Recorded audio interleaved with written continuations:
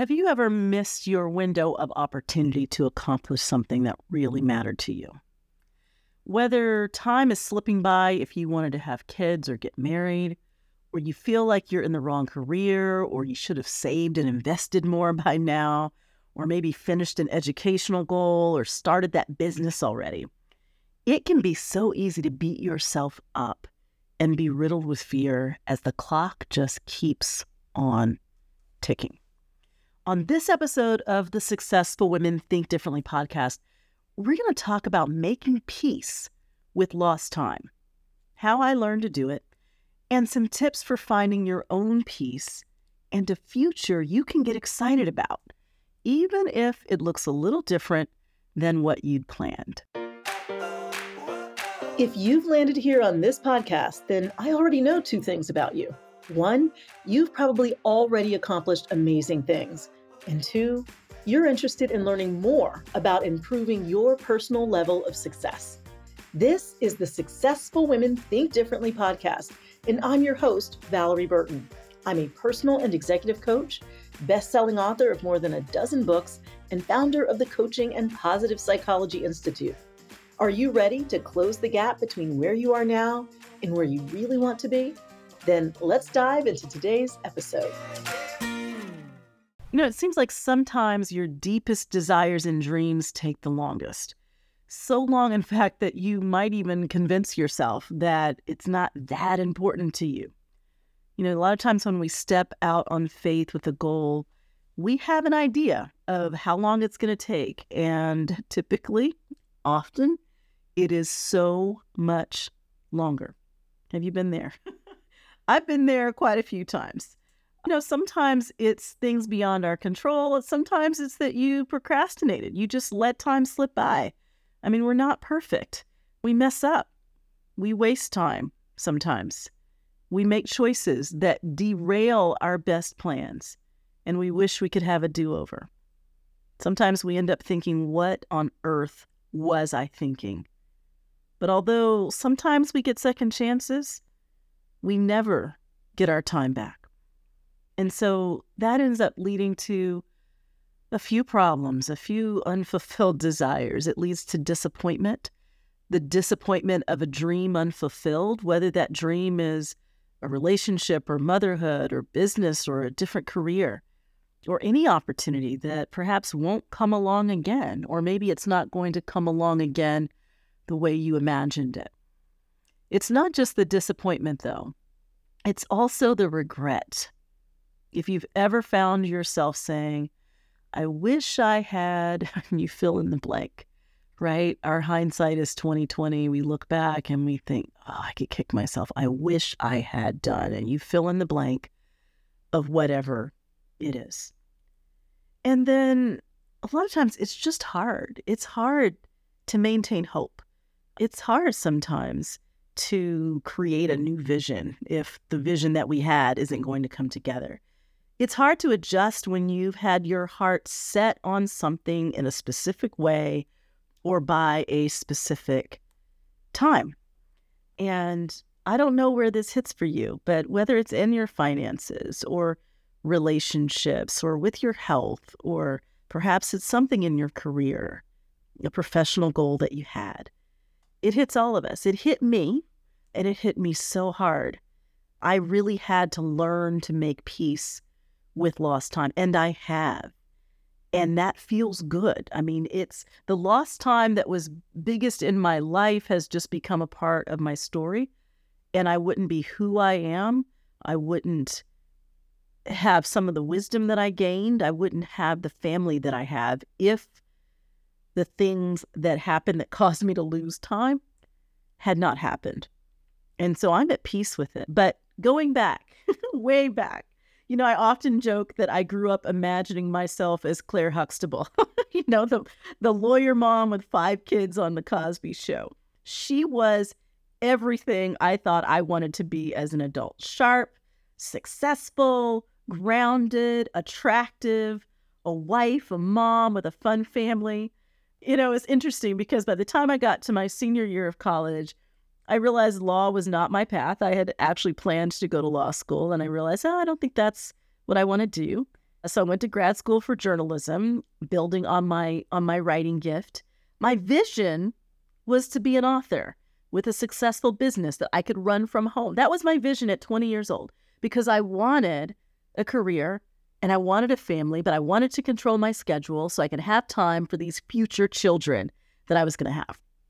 And so I think about being that young, having that vision. I mean, I think it's just because I've always loved children. I love contributing to their growth. I love making them feel valuable. I love seeing them discover their strengths and really getting clear about what their own, God-given path is. And so as a teenager, I remember thinking, okay, I'll be married by 28. I have no idea where I got that number, but I remember thinking as a teenager that that's when I would get married. And so by the time I was 26, I had written my first book.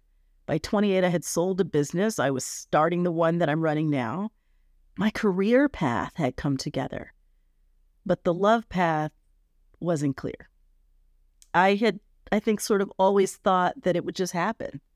I don't recall anyone telling me, hey, you got to plan for this, right? You got to plan for your career, plan for your finances, plan to be in shape. But I'd never heard plan for love.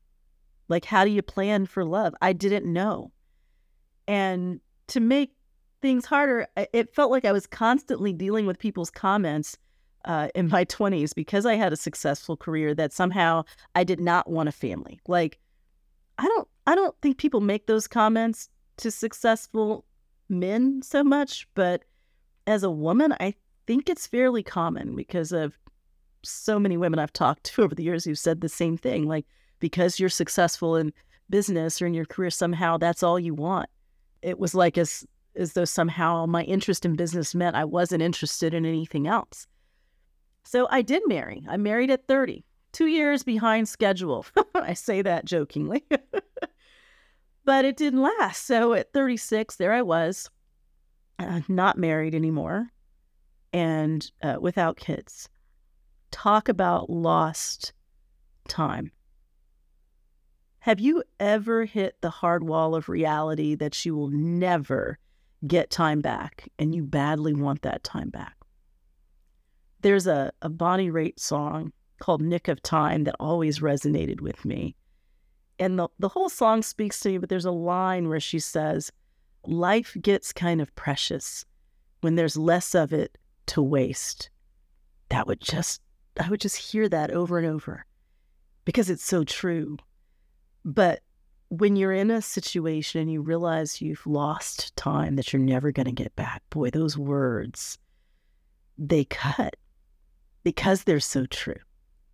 Whether that time is, time you feel like you wasted when you were, working on your education, or those years that maybe you could have done something different with your money and you didn't, or that you could have shown up differently in a relationship and you didn't, that you could have pursued the thing you really wanted and you didn't.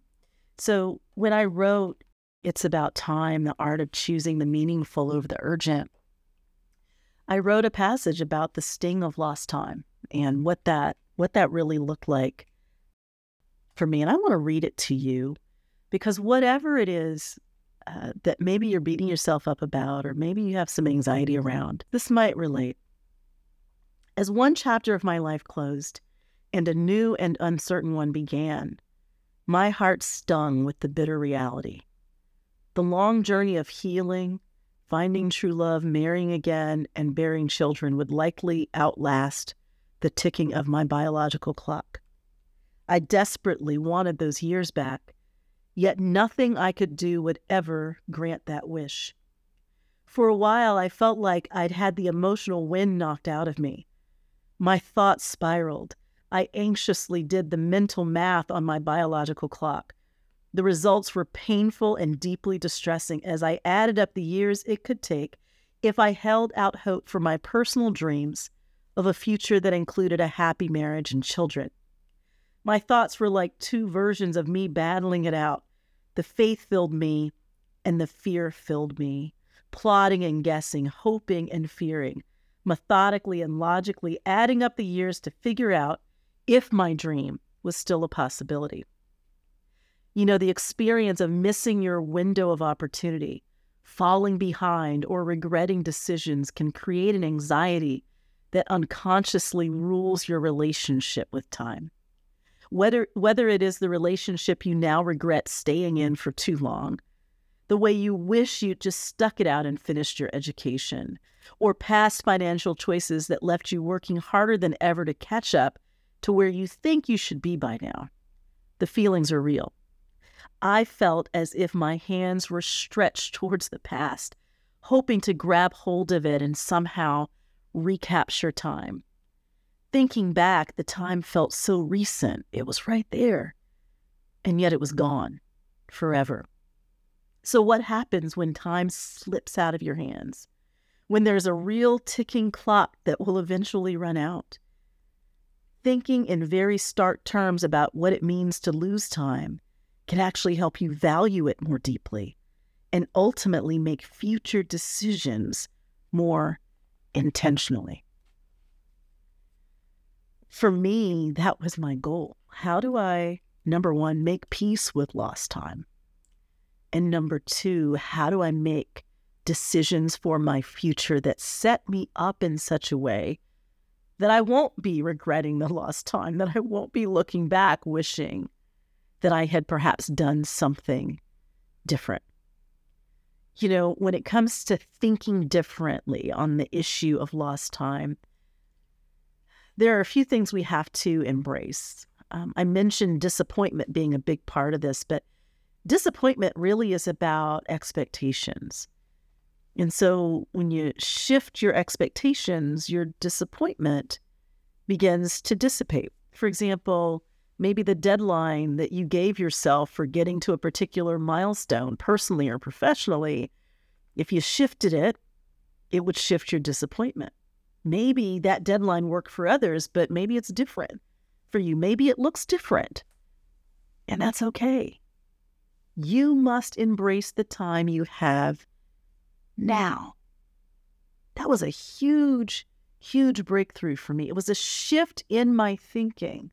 When I stopped looking back at the closed door, I talk about this on a previous episode when I was talking about the 5 commitments of resilience that you have to decide. I am not staring at the closed door. When I decided to turn around and face forward, no matter how much fear that gave me, no matter how disappointed I felt, no matter how frustrated I felt, no matter how sad I felt, when I decided to face forward, everything changed. It sounds almost cliche, but I remember I had moved to Atlanta. I was about 37. And at that time, that just felt like, oh my gosh, I am 37. Like, that's a big number. And one day I woke up, I was having that thought, and I talked with a friend, and they were like, oh, well, this is the first day of the rest of your life. And I'm thinking, okay, that wasn't really what I was thinking or wanting to hear. But when I hung up, I thought it is. This is the first day. What is the new chapter I want?